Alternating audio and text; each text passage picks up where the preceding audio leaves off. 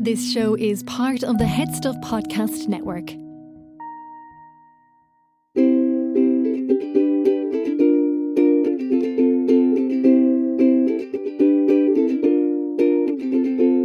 Look right down any crowded hall, you'll see there's a beauty standing. Is she really everywhere or a reflection? One always calls out to you, the other's shy and quiet. Could there be two different girls who look the same at Sweet Valley High? Sweet Valley High.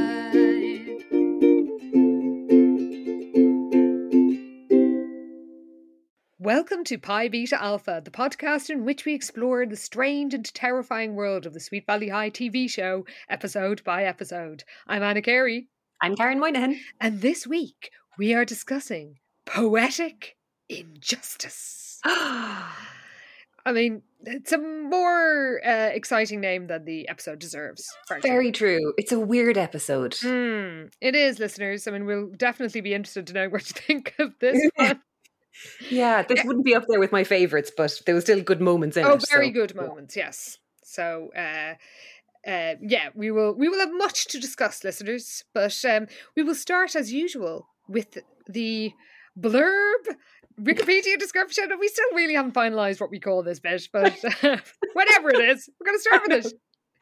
Let's do it. Yeah, like they're never that particularly well written, but they're all we've got to go with for the moment anyway, until we find something more official where we're in fact, maybe it's got its own charm at this stage, actually. It kind of does. I mean, even the wild inaccuracies. True. Oh God. Okay, yes, so our little blurb for Poetic Injustice. Jessica falls for the school's poetry teacher. So much, in fact, she actually takes an interest in poetry. Also, is he the poetry teacher? We never really find out what he teaches. I don't know. I have many questions about this man. Oh my God. He makes all our early concerns about Mr. Collins look like nothing. Nothing. Irrelevant. Mr. Collins would never. He would never, ever. Oh my God, this guy. Yeah, we'll absolutely get into it. But yes, the rest of this gets less accurate as it goes on. Yeah. She even plagiarizes one of Elizabeth's poems to impress her teacher. She doesn't. No, she doesn't. Clearly not true. But when she plagiarizes one of his, what will he think of her now? I mean, I do look. I appreciate them ending on a question, much like the books often do. So I will give it that. But most of that was absolute nonsense. Absolute nonsense. And that isn't even that isn't even an issue in the book. Like, oh no, what will he think? Like, that's not really how the plot plays out. If you're waiting for that to be some kind of a climax, it is not. Oh no, it absolutely isn't. Well. We begin in a classroom where a class is finishing up, and Winston reminds the gang that they're going to the Blue Iguana. And now, I guess was the blue? Remember the one where Dee Dee designed t-shirts? T-shirts. Yes, I went back and checked because I was like, was that the Blue Iguana? Is this an impressively deep cut? But it is not. That. It was the Blue Parrot. I was disappointed. I really wanted it to be the Blue Iguana in that book as well, to be the little name of his craft store with its mad jewellery and hand-painted t-shirts, but no, Blue Parrot, not the Blue Iguana, so unfortunately. I don't think that's even a reference. It's not really similar enough. Iguanas and parrots. Well, they're just inventing another venue. Unless, of course, the next book we read has people going to the Blue Iguana, because like the Moon Beach... You never know. Suddenly they're all hanging out in the fucking Blue Iguana in the books. And we'd be like, damn it. Caught again. Because, if we hadn't read the book, The New Elizabeth, just before we started doing these podcasts, we would 100% have been like, the Moon Beach! What's the Moon Beach? Dairy burger! What the fuck is this? Justice for the dairy burger. But we had to admit that it was a deep cut. We were impressed, yeah. And as you say, only for the timing of The New Elizabeth, we would have been disgusted by that choice. So maybe in a few books they'll all be hanging out down the Blue Iguana. You just never know. I mean, we eat them so often, it's basically one of my 5 a day is just our words. It's so nutritious. Well, yeah, Winston reminds the gang that they're going there to hear Adam, whoever he is. He's on first name terms with them. Yeah. Which he possibly shouldn't be, given that none of the other teachers are. So yeah, that that's sort of weird. So Liz is wearing a sort of printed pattern tight top, which is quite of its time. Enid also very much of her time, wearing a blue winger tee under a slip dress. But Todd, the big lummox, isn't as enthusiastic about the outing to the Blue Iguana. And why could it be? Oh, he's just like, Todd's attitude is basically just, poetry. Because they're going to a poetry reading. Yeah, apparently, they're going to a poetry reading, and Todd's attitude, surprisingly, Jess actually finds herself agreeing with Todd, which doesn't happen very much. Or as I wrote down, Jess agrees while dressed in her business casual blazer and silk shirt. Oh my God, Jess. Mine says, Jess can't believe she agrees with Todd, wearing her ill-fitting skirt suit. Yes, it's a staple of her wardrobe by now. She's got a house to sell after school. It's the only explanation, because, It must be. again, like, now we're coming into the period in both the books and the TV show when I was an actual teenager. I could just say that these are not typical teen activities of the time. You never found yourself dressed like an estate agent down at the Grove, no? Strangely enough, I did not. Walked into college in the arts block in my skirt suit. And over the knee socks and weird clumpy shoes, no doubt. Nice and dressy. Well, Jessica quite understandably asks, why are they going to see a teacher in their spare time? Why indeed? Yes, exactly. It's so much why. And I find myself asking it all the way through this episode. Especially when the others say, Adam's more than a teacher. Shouldn't be. Yeah, they're like, he's really cool. I think Enid then chimes in that his work is so stimulating. At which point Jess is like, yeah, so is a cattle prod. I mean, she does deliver that line quite well. It is good. I did enjoy that. But surprisingly, Lila and Patty are both into this poetry outing. Yeah, it's pretty much the whole gang are on for this. And also nice to see Patty again, because as a listener pointed out, we actually hadn't seen her since our Goldfowler episode. Yeah, maybe she was exhausted from being Octopatty with those sucker hooves. She had to go for her tentacle removal. Lila wearing quite a waistcoat. Lila is wearing some odd outfits in this. I mean, as ever, but yeah, they love a waistcoat. They love a brocaded waistcoat. Oh, they sure do. So she basically says Jessica isn't sophisticated enough to get it. And she says this while doing the sort of like thumb to the fingers gesture that's kind of like melodramatic Italian hand gesture. Yes, I loved it. I love there's an emoji for that as well now, because that's what she was doing the whole way through that little scene. It was great. Well, yeah, she says that Jessica won't like it because the guys will be fully dressed. Saucy. What sort of entertainment does she normally go to? I know. Chippendales. Take us to that night instead. Well, maybe she's normally going to the shady lady from Goldfowler. Very true. So, these sort of digs at her sophistication actually get to Jessica. So she ends up running after her pals, asking what time the event is on. Oh, by the way, Patty said that it's performance art. Poetry is a performance art, like cheerleading. That's right, yeah, because she comes out all bubbly about it. Like, it's like cheerleading. And it's like, oh, well, good for you, Patty. I mean, it isn't, but like... No, it's absolutely not. But, I'm happy for her. She seems pleased with herself. She does, yes. Good to have her back. Yeah. We cut to the club. Quite a sight meets our eyes. Mm-hmm. Can you describe this vision? Can anyone? I mean, you can give it a try. I can certainly have a go. Yeah, it's a man. He's got an English accent, and I don't know. I wasn't sure if he actually was English or whether he was just like hamming it up or what's going on here. But it was actually. It sounded. I think kind of authentic. It did, didn't it? Yeah. So more authentic he's wearing. Yeah. True. But he's wearing a beret. But the main event is this like furry vest that he's wearing. A waistcoat. A fluffy waistcoat. Yeah, it's like I don't even know how to describe it. It's really fluffy and furry.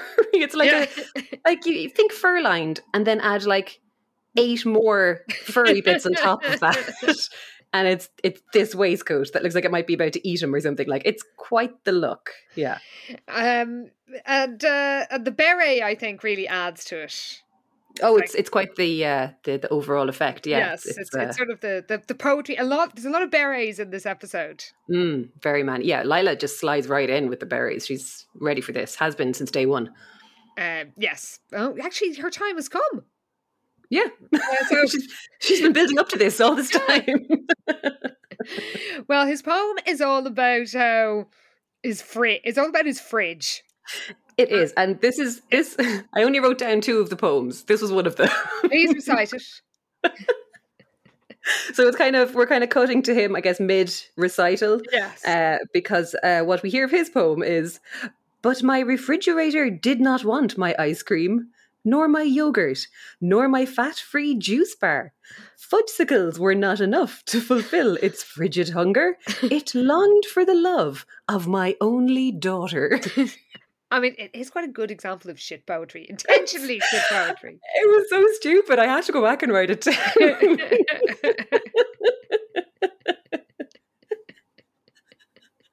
Oh God, like, it's gibberish. I love it. It's my favourite one from this episode. Well, there are quite a few, and the lads are all bored by this poem, and but surprisingly, Lila, in her kipper tie and waistcoat, she's all for it. She is bet into this poem. She loves it. Yeah, I wrote down she's in her Newsies look again. Oh, she is, yeah. She needs the hat.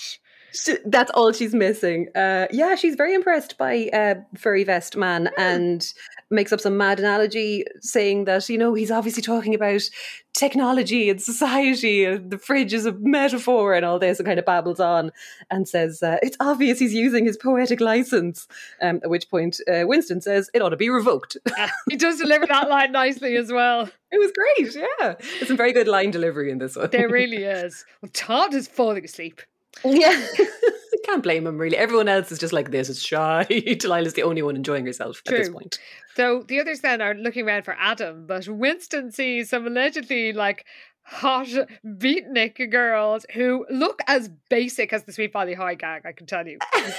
Very true. But also I was like, finally, some girls are paying attention to Winston because he's very cute and we're supposed to believe like he's not when he clearly is. So I was just like, good for you, Winston. Yeah, he pulls out some little round sort of John Lennon glasses shades and says, beatnik girls are suckers for quirky intellectual types. And then he sort of does it like, but a bump and squirts up. It's really on the table.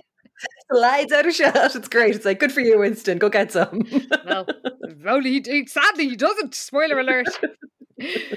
Well, Adam is finally announced as the next performer. Though, by the way, just in a later episode, it's implied that he runs an open mic night. So I don't know what the setup is at the Blue Iguana. None of this makes any sense. Yes. So Enid says she's so excited, and Jessica's like, "Oh, it doesn't take much." So Jessica stands up to leave, and then Adam begins by saying, "Where are you going?" And Jessica thinks he's pointing at her, but it turns out it's the first line of his terrible poem. Did you take down this one? I did not. All I wrote down for this one was, I prefer the one about the horny fridge. I mean, you're probably right, but they are much of a muchness. It involves him saying, "Last night I dreamt I was a king, and all my friends kings around the world," and it's not meant to be bad, I don't think. No, whereas the first one clearly is meant to be bad. But that's true. They're equally shit. They really are. I just wrote down, I don't know much about poetry, but I'm pretty sure this is terrible. Yeah. Also terrible, his god-awful leather jacket. Oh, God. Yeah, but like it's made out of a pleather car seat. It's extremely cheap looking. Yes, it does look like a recycled car seat. You're so right. Oh, God. Yeah, but the whole thing with Jess and seeing him is she's kind of struck by how handsome he is. And the whole thing of this is that it does veer into the kind of teacher crush kind of vibe. Yes. But this guy? I know. Really? It's This is not a very handsome man. Like, it's not. I'm sorry. No, God love him, but no. I mean, No, well, Jessica applauds. She applauds too early after his first line, and when he finishes, he sort of looks at her and goes, "Now," and they all applaud. So that's kind of a bit of a dickish move, but they all love it. Yeah. Then he joins the gang. He says, wildly inappropriately, he has everything a poet could ask for: good words, good friends, and a flashing applause sign. Like, good friends. They are fucking students. And he's like, children. They are, and also we still don't really know what he teaches. Like, true. I guess we're just assuming he's a poetry teacher, but then again, that would fall under like English. Mr. Collins's remit as English. But like, oh God! But what I did enjoy though about him joining them was that he does the cool teacher sit down, where he like turns the chair backwards and sits down. His arms on the back. He dangerous minds it up in there. Oh my God! And Michelle Pfeiffer did wear a leather jacket, though hers is more of a biker jacket, if I remember correct. Oh God, first Point Break and now Dangerous Minds. Shit. Who knows what next week will bring? Bill and Ted's Excellent Adventure, maybe. Oh, we can only hope. Well, yeah, so he's sitting down there having called his students his good friends, and they all giggle at his pathetic joke, especially Jessica, while Lila rolls her eyes because she sees right through Jess. And Jess introduces herself and praises his poem, and he says, again, this is a really weird, inappropriate way to talk to your 16-year-old student. It's like, well, they got your attention. I'm glad you came along. It's like, why are you singling her out like that? Like, this should be an out of school thing. You should be very careful about your boundaries. Extremely so, yes. So yeah, she says she loves poetry, and he asks if she's into the classics, and she says, yeah, I have all the Beatles CDs. Oh. So the others laugh at her, but he thinks it's a joke. That's true, actually, yeah. And she kind of recovers reasonably well from this, and it does kind of, yeah, she manages to play it off as a joke. She's like, what? Oh shit, oh yeah, I'm so funny. Yes. Then Winston returns and claims that the girls that he went over to see, who looked, I swear to God, like they were dressed from Miss Selfridge in the early 90s, like they were not sort of edgy. And these are not alternative gals by any stretch. No. But apparently they wanted to pierce his eyelids. He looks so worried. He's like, can they do that? Yeah. There's all this jokes about I've never seen so many nose rings. It's like, this... I mean, really, if this is their idea of edge... Show me one in this entire fucking scene. No one has any visible piercings, like, whatsoever. No. Calm down. Well, Adam says that there's an open mic night coming up soon, and some of them should try out. And then this sort of hot, very hippie-ish girl, like with a headband right around the forehead, calls him away. Though they clearly couldn't pay for her to have a speaking role because she just whispers in his ear. Oh, it's like she's just mouthing wordlessly. She has like literally one line, but maybe that's all her Actors Guild thing would let her do. I don't know. It's quite strange because she's just kind of like blah, blah, blah, like mouthing wordlessly beside his face. And it's like, okay, we're just, yeah, that's fine. So he goes off with the hot hippie chick, and Jess says that she'll be at the next poetry club meeting. And Adam says he looks forward to it. Oh God, yeah. It's like, why are you hanging out with your students outside of class or school hours, Adam? What is this? Should be a friendly, oh, thank you for coming, bye. Yep. Well, we cut to school where Jessica is walking through the corridors in her cheerleading uniform, reading Walt Whitman. It's this massive, like comically huge poetry book. She's like Belle at the start of Beauty and the Beast, just like wandering around with her book. Like it couldn't just be a Penguin Classics small paperback, of course. No. They love a good prop. That's it. It all hangs on giant props in this show. Well, Lila appears in a bizarre outfit where she's wearing what looks like a body top, like, you know, with an all-in-one with poppers under the bottom, with a skirt, love beads, and a neckerchief. Yeah, she, you know, Coco Chanel said to take one thing off. Lila Fowler's like, fuck that. I'm throwing on loads of extra shit. That is true. She's rising up a storm. Sure is. She urges Jessica, she's quite manic, and she urges Jessica to go to the mall with her. But Jessica's more into literature these days. Yeah, she's no interest. Lila was so excited because apparently they're doing free makeovers at the mall. But Jess says, I prefer to spend my time with great literature. At which point Lila kind of looks at the book and she's like, oh, is that a new pop-up book?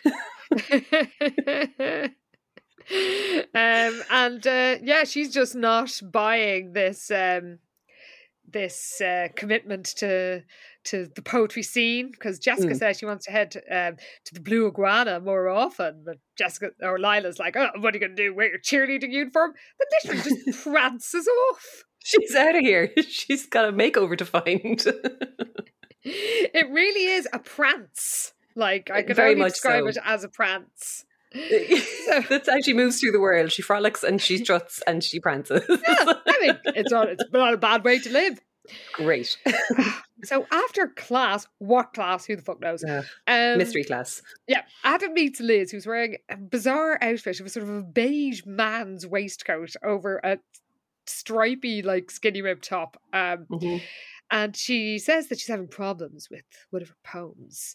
And would he have a look at it? And he says, sure. But he's got a favour to ask in return. Oh, God, yeah. He's got a piece that might get published and he wants to get her opinion on it. So they kind of swap poems. And she reads the title of his and she's like, Final Insight. Ooh, sounds deep. And then he weirdly says, yeah, it was either that or dog hair in my omelette. I just wrote down, shut up, Adam. I hate you. And then he says, oh, well, you better get to class and I've got to go and do whatever it is they pay me to do. Ha ha ha ha. Well, it's like, I'd like to know. What do they pay you to do? Literally, who are you? What are you doing here? Why does everyone call you Adam? Although at this stage I presumed he was a teacher, so I just wrote down, be a teacher, you inappropriate weirdo. Well, I mean, he is teaching a class, and they did say early on, like, he's a teacher, and, Jessica said, why would you hang out with the teacher? So he is, but what is he teaching? They can't have, even in their curriculum, they can't have a class devoted solely to poetry. God, who even knows? So,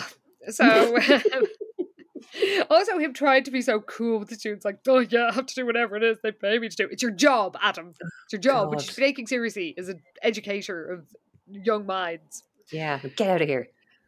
So they say farewell. Then we cut to the gang and some other randomers running down a hill. They're very manic coming down this hill, aren't they? There's some weird high energy moments. I don't know what the director was urging them to do in this episode. Yeah, they are going for it though. But yeah, again, I noticed a couple of randomers in the background as they all kind of assemble around this bench. And I was like, who the fuck are these extra people? But this is the poetry club, so I guess it couldn't just be like the core Sweet Valley gang. I guess we have to leave other people join. I suppose so. Well, I was hoping that we'd get like some reference to like Amy or one of the general, the wider, or Olivia or somebody. Yeah. I thought we might get a little. Oh, this would have been Olivia's time to pop up, actually. Wouldn't it? Yeah. Or was it Suzanne? No, who was mad into poetry? It was Suzanne. She had the poetry. Through Poetry Night, yeah. So that would have been an opportunity to have a deep dive, but no. And Winston is there, of course, and he has a question for the group.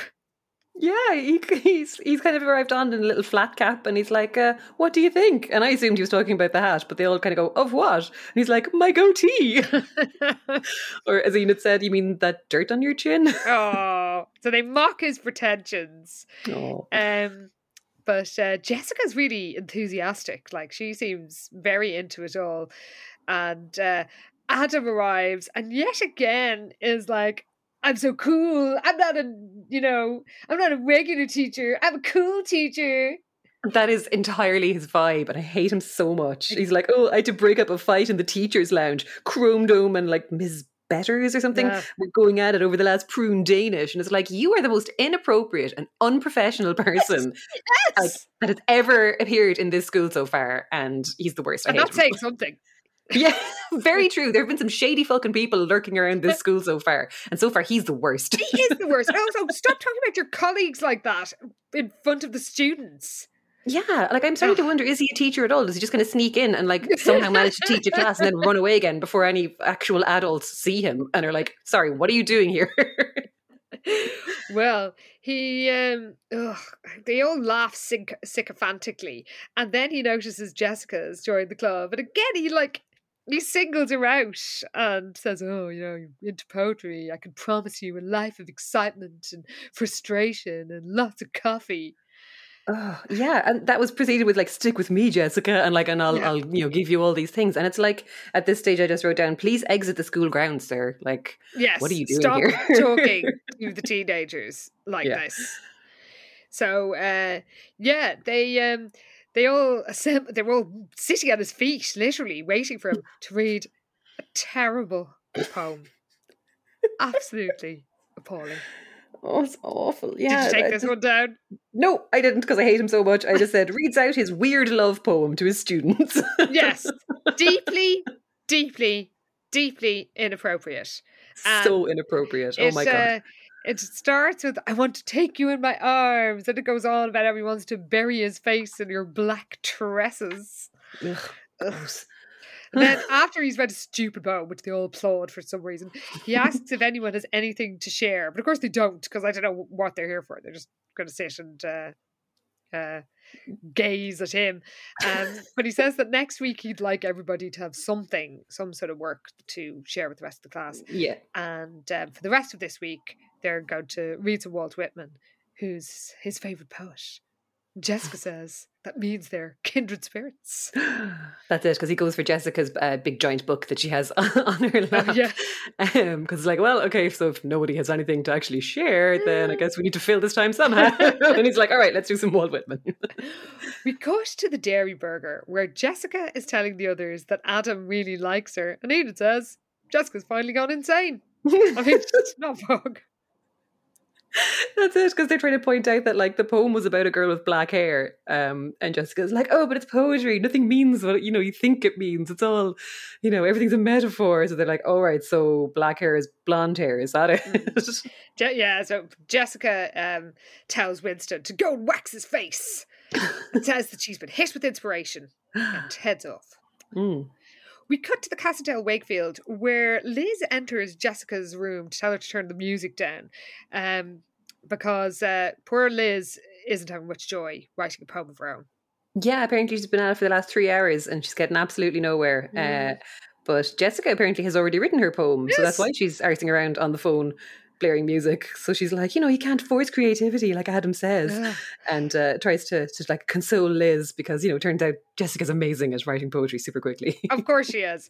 So Jessica says that she'll take her to clear her head at the Moon Beach, and Liz leaves her giant leather folder with poetry embossed on the front of it.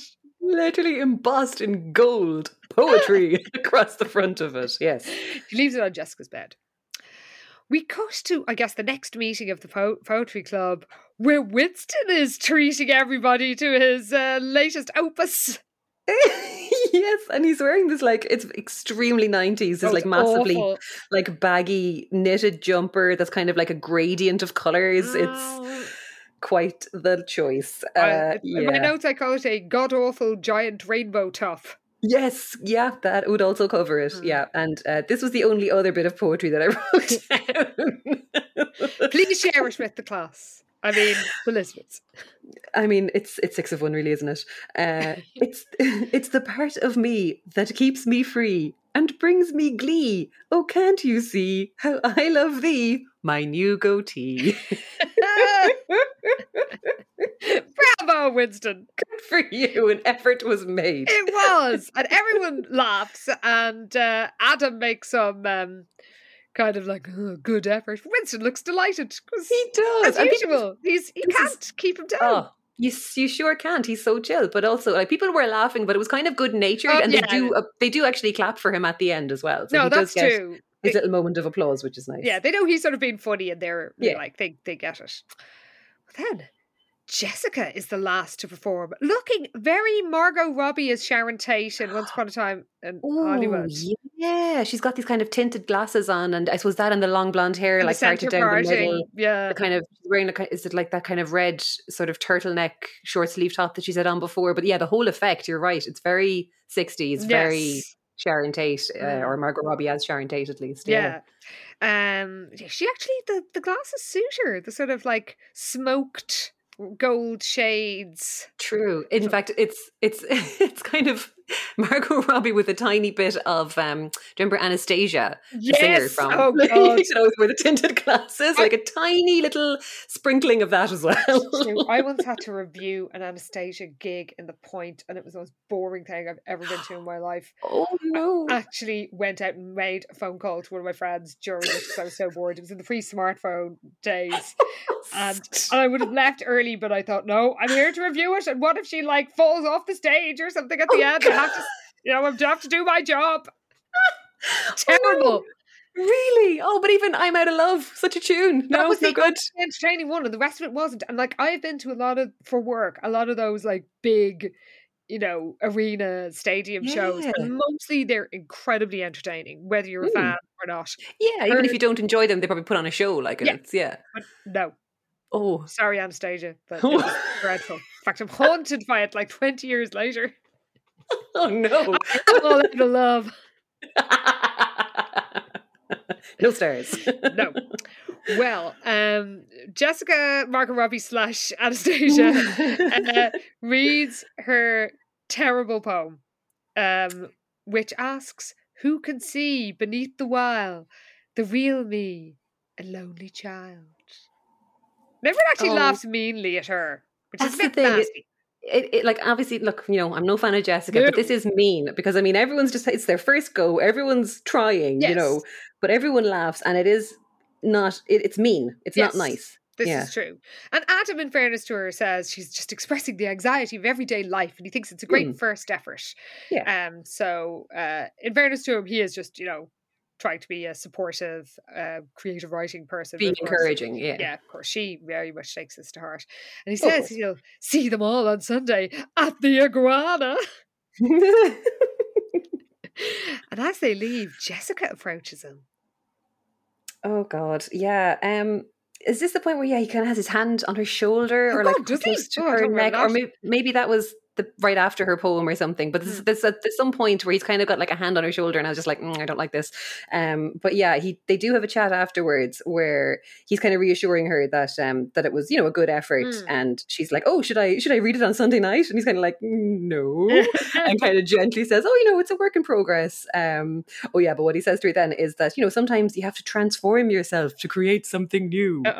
So she very much takes that to heart. She does.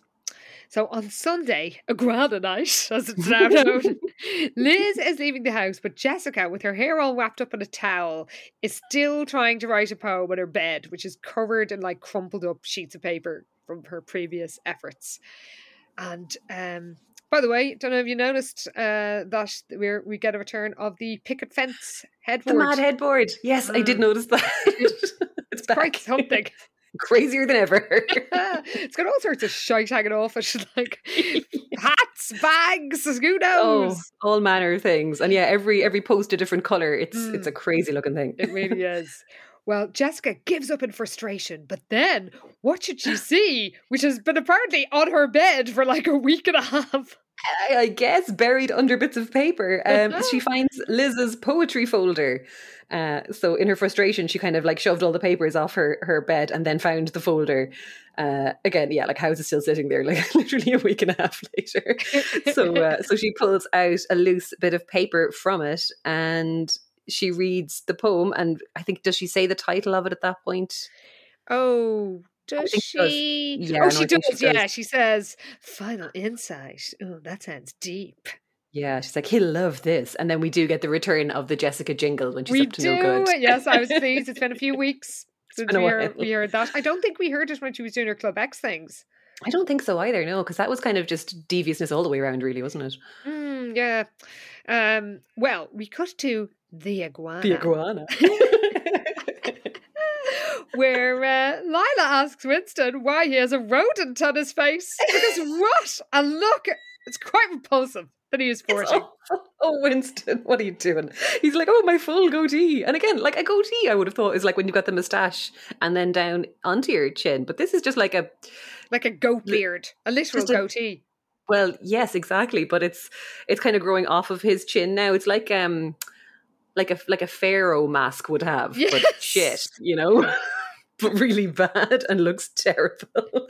And he's like, oh yes, my goatee, I'm really going to get the girls now. And then Todd like just yanks it off his face because it's just something that he's stuck to his chin. Yes, it's fake. And quite amusingly, Lila pretends to like kill it like it's a rat. She's like slamming her hand on it on the table, which is very good. But also right when Todd whips it off, he's like, you'd get more action at a petting zoo. It's like, oh, okay, Todd. You're a fine one to talk, you big lummox. Well, Winston puts it back on because he says it's his passport to Babylonia. I don't really say not. No, it really isn't in all caps. Truly, it is not. Take that off and put your glasses back on. Well, then Adam appears on stage. Because he apparently runs the club night now, even though it was Fluffy Waistcoat guy last week. And she says, I'd like to introduce a few friends of mine. And before I can get angry at him for calling his students his friends, we get poetry montage! Oh my God. It's amazing. It's demented. It's actually one of the maddest montages. Which is saying something. It was just like, well, we need a montage. Let's just do a load of random shit and hope for the best. So we get Winston looking really serious and passionate, wearing shades on stage. Very, very angry looking. Very yeah, angry. It's like he's shouting his poem. Yes. Oh God. Then we get Liz, Patty, Enid, and Lila looking like they're dancing in a girl group. Yes, it's like or a barbershop quartet.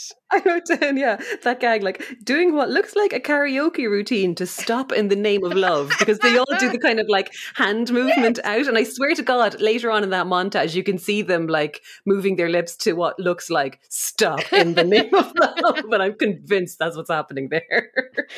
Well, as music that says rose-coloured glasses plays, we see Patty cheerleading, so she really is taking the cheerleading / poetry. She is going for it, yes. Good for you, Patty. To heart. We see Winston hitting a triangle, Enid with a glove puppet hippo. Yeah, it's wearing glasses. Yeah.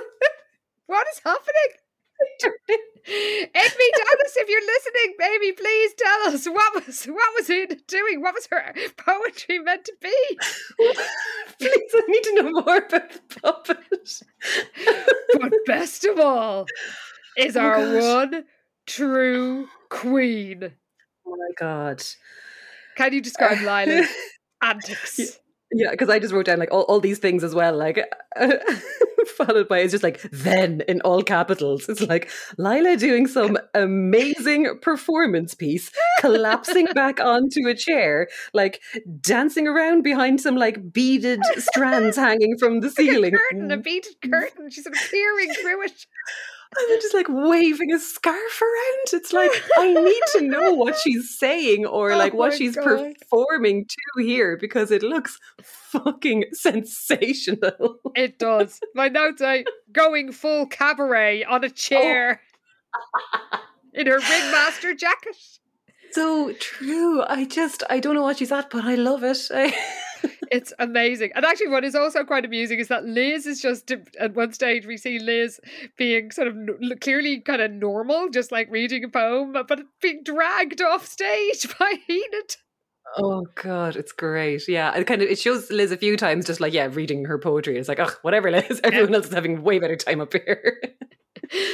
Then there's another amazing moment. So the montage ends and Adam takes to the stage to sort of wrap it all up and say, thanks for coming, folks. But then someone cries, wait! And in an amazing shot, can you describe it? Because it's actually brilliant.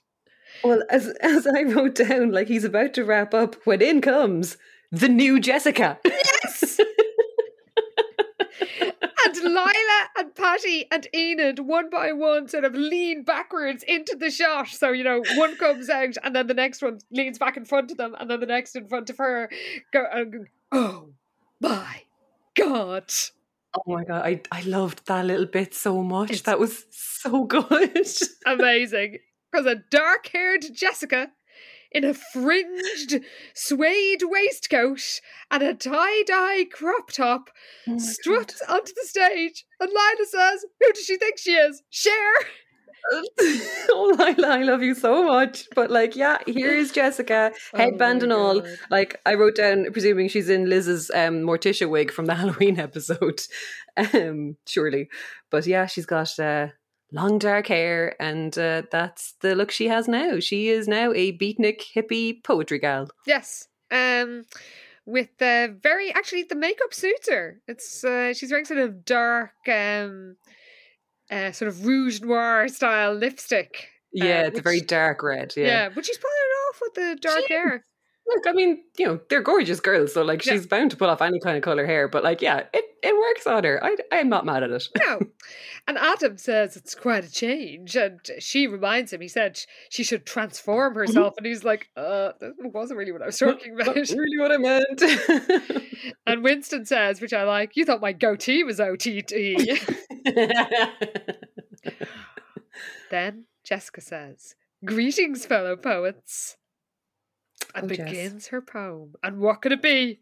Oh, Jesus. Well, it's Adam's poem. And of course, immediately Liz is kind of frowning and she's like, wait a second. And then to the table, she kind of goes, that's your poem. Because she recognizes it. And Adam's like, yeah, it's fine. Just let it go, guys. It's okay. But basically the whole table now knows that Jessica is reading out one of their teacher's poems. Which is terrible, of course. Ugh, it's not good. No. So she finishes the terrible poem and everyone claps but the gang. And when Jessica asks what they thought, Adam says, I couldn't have said it better myself. Ugh. But none of them reveal that they know the truth then and there, which is a bit contrived. It is really, yeah. It just kind of cuts away. So it's like, we don't have to deal with any further conversation. It's fine. Especially Liz doesn't mention it, apparently, because we got to school, which I guess is the next day, and Liz is asking Adam why he didn't call Jess out on her plagiarism. But he says, and if he hadn't been so inappropriate with those extracurricular antics and slacking off his colleagues, this would be actually quite sweet, because he says, look, she's gaining an appreciation for poetry, she did a good job reading, and he doesn't want to discourage her because he thinks that she's genuinely into poetry and doesn't just fancy it. Exactly, yeah. But Liz is really unimpressed. She's like, you're rewarding stealing. But he's like, no, look, your sister's excited about learning and that's what's important here. And, that's more important than any poem. So that's the main thing here. But yeah, Liz is just like, ugh, this is bullshit. Yeah.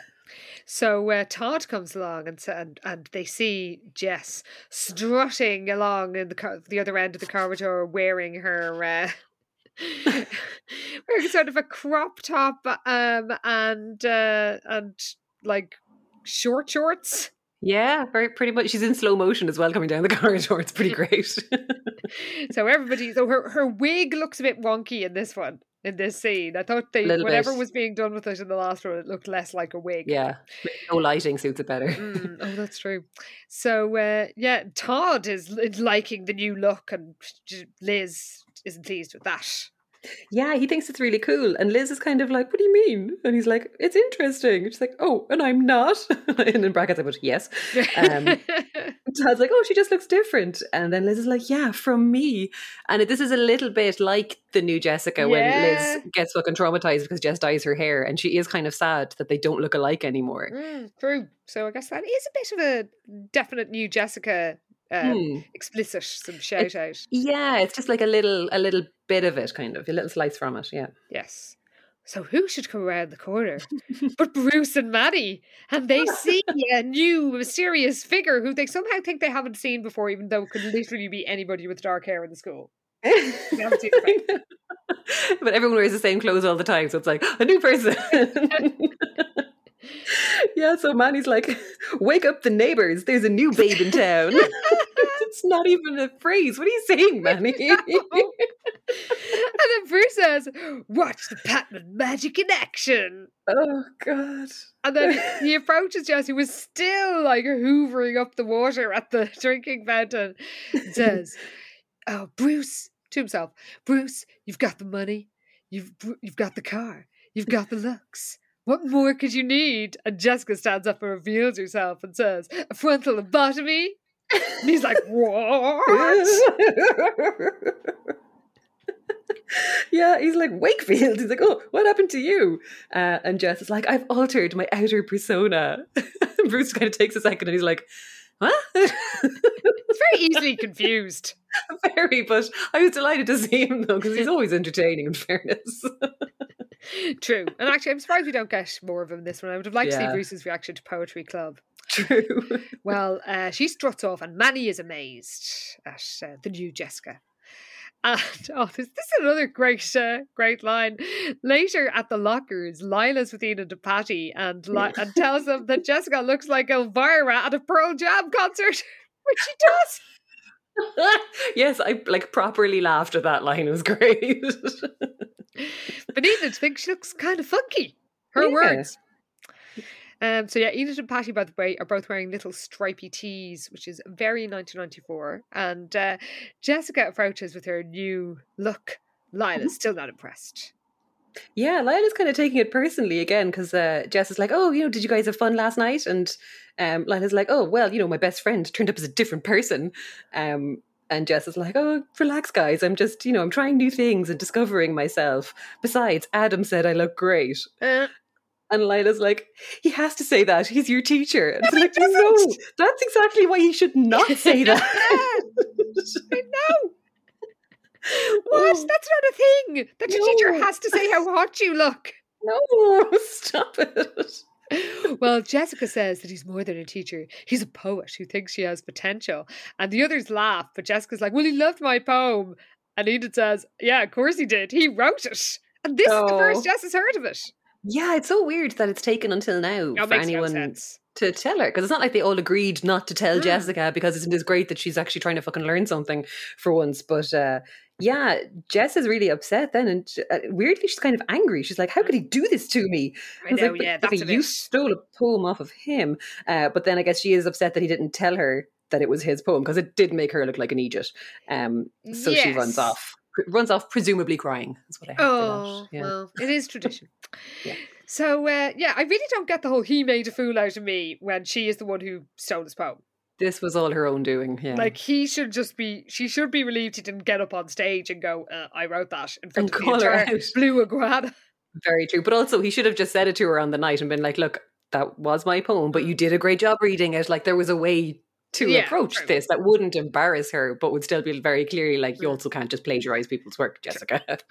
Well, he's finishing a class in whatever the fuck he teaches when Jessica approaches and says again, he made a fool out of her. And he's like, well, no, like, nobody's laughing at you. You did a really good job with the poem. And she's like, oh, my life is over. And I don't really understand how. She's had worse humiliating things than this. Yeah, she's like, look at me, my clothes, my hair, and this, and like throws the poem at him. And again, it's like, you stole his poem. You didn't make you do any of these things. Next time I need my life ruined, I'll call you. And it's like, what is happening? Why are you so mad at him? No. So he says that when she first came to him, she didn't know much about poetry, but now she has a real interest. Is there nothing to indicate this? She just needed a bit of encouragement, and she's very talented. Why? She read one poem that she wrote herself, but it wasn't very good. And then who should appear in the doorway? Oh, the hippie girlfriend.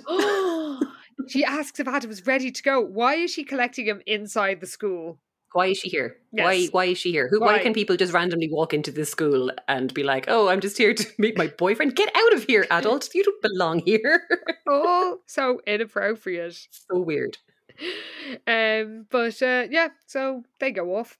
And Adam says he hopes she keeps coming to the poetry group because she can give up on him, but she shouldn't give up on herself. But I think that's the last we'll ever hear of this poetry group. God, I hope so. Well, we cut to the Dairy Burger and Liz is with Winston and Todd, but then she sees Jessica at the counter in a tracksuit top and a bucket hat. Looking like she's going to a breakdancing session. She looks insane. Liz asks if she talked to Adam, and Jessica's like, oh, I'm an idiot. I did it all for him. And Liz says, but you found out you liked poetry. Did she? Apparently she did. And she's good at it. Again, is she? And And then behind them, because everybody's poetry crazy, we see Patty, Enid and Lila having a poetry argument. Oh God, yeah, there's some poem they can't find, and Enid's like, "Oh, it's a poem about nature. It's the one Adam read last week." And Lila's like, "Oh yeah, that one. It's my favorite." And she like thinks that the name of it is like The Untold Want or something like that. It is the Untold Want, and it is by Walt Whitman. There's only one other poet. It is Walt Whitman. That is the only poet in the world in this episode. No other poets exist. But yeah, they're kind of squabbling over it and they're trying to find it. And Lila says it's her favourite. And then Jess just randomly starts reciting it from her stool at the counter. And she's like, "Oh, it's my favourite poem too." Like, is it? What? Okay. But then like Liz turns to her and she's like, "Nice to have you back, Jess." I was like, what? What's happening here? Well, now she's back to her true poetry-loving self. By the way, the poem is only 2 lines, and it is: "The untold want by life and land ne'er granted. Now, voyager, sail thou forth to seek and find." So I guess it's easy to remember. So it's not that impressive. She can decide it all. But it's, yeah, they're all just really impressed. And it's like, oh, she does like poetry. I don't know. Is that what the stakes were in this? I don't know what's happening. It's the most confusing ending of any episode we've had so far. That's it. Because it just we're meant to think. I don't know what's happening. But yeah, it just freeze frames on Jessica looking pleased with herself. And it's like, in her bucket hat. What was that? In a stupid bucket hat. That her hair is all wrapped up and hidden under as well. And she just looks crazy. But like, yeah, I was just like, that was a stupid ending.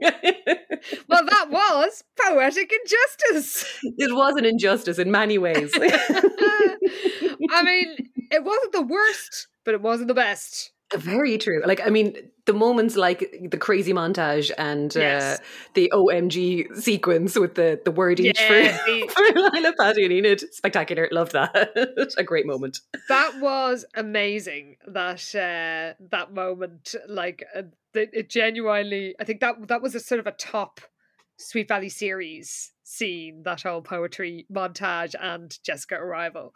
So definitely. I'll give it points for that. But yes, it was, just as we said that the episode that was based on Regina's legacy was much more tight and coherent than the book. This was not more tight and coherent than Teacher Crush, which it was clearly inspired by. There's a slight vibe of that off it, all right. Yeah, just kind of random new teacher guy who's there all the time. Listeners, let us know what you think. Was Adam as inappropriate as we thought he was? We love hearing from you. Plenty of you enjoyed the adventures of the gang in Club X last week with the very craft club Wheel of Misfortune. So good. And the fashion.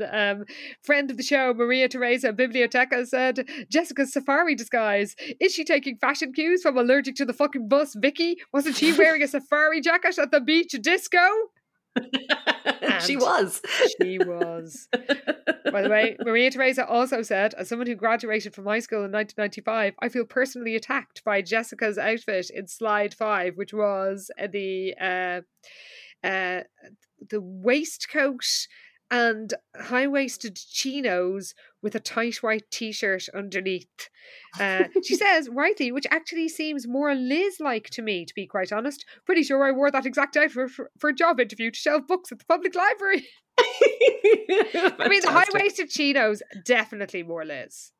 Very true. Yeah, that's a very Liz vibe. So yes, people did enjoy the Club X, but actually Jen Cantrell 79 asked what happened to Patty. So now we have an answer for you, Jen. There you go. She was just lying low after her stint as Octopatty. Pippi Ann Shirley said, "Okay, hold on. Was Club X seriously trying to rip off Bodie's gang's signature style from Point Break? For real? As if Patman wishes."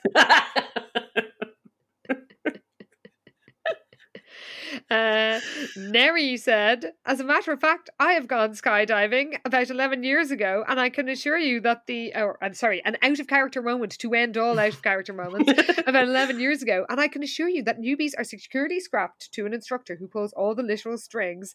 says, pro tip, if you have an iffy stomach, make sure to tell the instructor not to treat you like a human wheel of misfortune. It was fun at the moment, but I had to sit quietly for half an hour afterwards to keep from losing my breakfast. Oh, good. And speaking of the skydiving, yes, we got a special insight. Featuring our fave, Owen Bruce One, Bruce Patman himself, Brock Burnett, very kindly jumped into the comments to let us know that the day that we shot the skydiving scene, we were losing light. And I remember shooting it so many times that I was in the rig for so long that my legs fell asleep. Thank God for my partner in crime and first AD, Dano Katzman, for hearing me when I yelled at him, "Hey Dano, I can't feel my legs." That could have been the end of One Bruce One. Almost, yeah. At which point, I Am Sarah 1981 chimed in to quote the episode Adam saying, "Remember though, it's not the fall that will kill you, it's the landing." A good reminder. Well, Pi Beta Alpha members, you are, of course, the wind beneath our wings, and we really, really appreciate you supporting the show. So thank you for doing that. And we do, of course, want to know what you think. So you can get in touch with us at Twitter at SVH Podcast. You can send us an email at svhpodcast@gmail.com. And of course, we are on Instagram at SVH Podcast, where Karen is, as ever, doing very sterling work with the graphics, with the Mr. Collins cocktail recipe. But as well, Pi Beta Alpha members, you're getting a special heads up. It's true. It's our birthday next week. Yes, it is. 4 years old. Can it be? Imagine 4 years of double love. Surely not. I know. It seems hard to believe. But to celebrate this, we're going to do a special little mini birthday episode, and we would like to ask you to send us some questions. Yeah, we're going to do a little kind of Q&A mailbag kind of situation. So we're going to keep an eye on Instagram, and we'll throw up a question box, and you can AMA, as they say on Twitter, or Reddit. That's the one. It's Reddit. Yeah. Wow, she's old. Or send us an email, whichever way you would rather get in touch. Let us know if you have any questions for us, and we'll try and rattle through some of them next week as a little special birthday episode. Yeah, and it'll be a special bonus for everybody, for Pi Beta Alpha members and non-members alike. And of course, we will also have our regular episode next week. And now last time when we were hanging out with James and Keane of Sissy That Bod, which was so much fun, we said legends. that the next episode was going to be Miss Teen Sweet Valley. But because it's our birthday, there's only one person we really want to spend our birthday with. And who's that, Karen? I mean, it could only be our flat-faced queen, Lila Fowler. Because next week, you've asked for it, you are getting it. It is Lila's story. Finally, it's happening. Oh, get into the library tribe, everybody. We're going to Fowler Crest. Hell yes. I am so excited for this. Oh, well, we can't wait. This has been a special that I think there's a couple of specials that we have been looking forward to doing for a while. One is this, and the other, which we will do when we both have copies of it. The other one is the other Wakefield saga, which I think is the only historical one we haven't done. That's right. Yeah, there's 4 of them. We've done 3, but we're still trying to track down the Ned Wakefield side of the story. Oh what Well, we might have to wait a while for that, but you will only have to wait 1 week to hear what Lila's up to when she's on her own in Fowler Crest. I seem to remember it was a tale of warring parents. I think it was set a little bit further on from where we are now, but I think so too. Yeah, but look, so was Murder in Paradise, and we made that work. We certainly did. So, listeners, Pi Beta Alpha members, we will also have some merch coming your way very soon, because when we were in the studio last week to hang out with James and Keane, we tried on that merch. We saw it. It's real. It's happening. There were a couple of delays, but look, we're super close now. So we just need to get some website admin shop stuff sorted out, and we're going to give you loads of warning before things go on sale. But yeah, it's very exciting. Oh, we can't wait to see you all strutting your stuff in your Pi Beta Alpha jackets. It'll be a sight to behold. So we will see you in the clubhouse in 2 weeks, where we will be finding out what happens when Elizabeth Wakefield realizes that she has a... Oh no, hang on. I'm phrasing this wrong. Let's start that again.